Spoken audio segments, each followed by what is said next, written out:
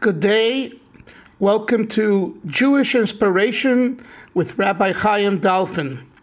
Shalom, and welcome to everyone to our new podcast program of inspiration using Jewish anecdotes, stories, ideas, and messages to inspire ourselves daily.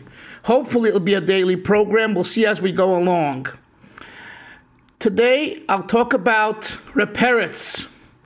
Who was this Reb Peretz? Well, he lived in Chernigov, and he was known as Reb Peretz Chernigover, Reb Peretz of Chernigov. And his fellow friends from the yeshiva and from the shul and from the community saw an interesting thing in him.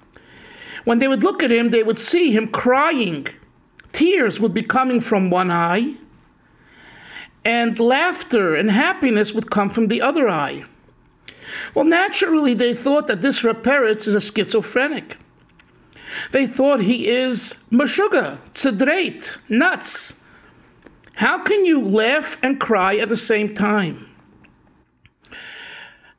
After a while, they realized that this Reb Peretz was a very, very honest and fine person, a committed person to Judaism, and someone who was actually very refined and smart.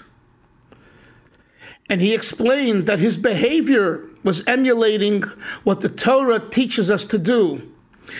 Life is full of tears and simultaneously happiness. There's no moment that passes which is exclusive, either this or that. Rather, each moment has both. And the question is, how do you deal with it? So Reb Peretz taught by example. He said, as long as the tears come from the left eye and the happiness and smile comes from the right eye, it's all right. You have to know how to balance tears, hardships, difficulties with success and goodness and kindness. Anyone living on earth who expects their life to be only tears or only happiness is mistaken. Life has its ups and downs. Daily, it's that way as well. Inspiration comes from realization of reality, and reality is such that Reb Peretz taught us. Joy and tears at the same time. For comments and more information, email me at info@rabbidalfin.com.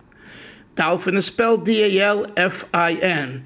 You've been listening to a podcast with Rabbi Dalfin for Jewish Inspiration, and now make the best of your day.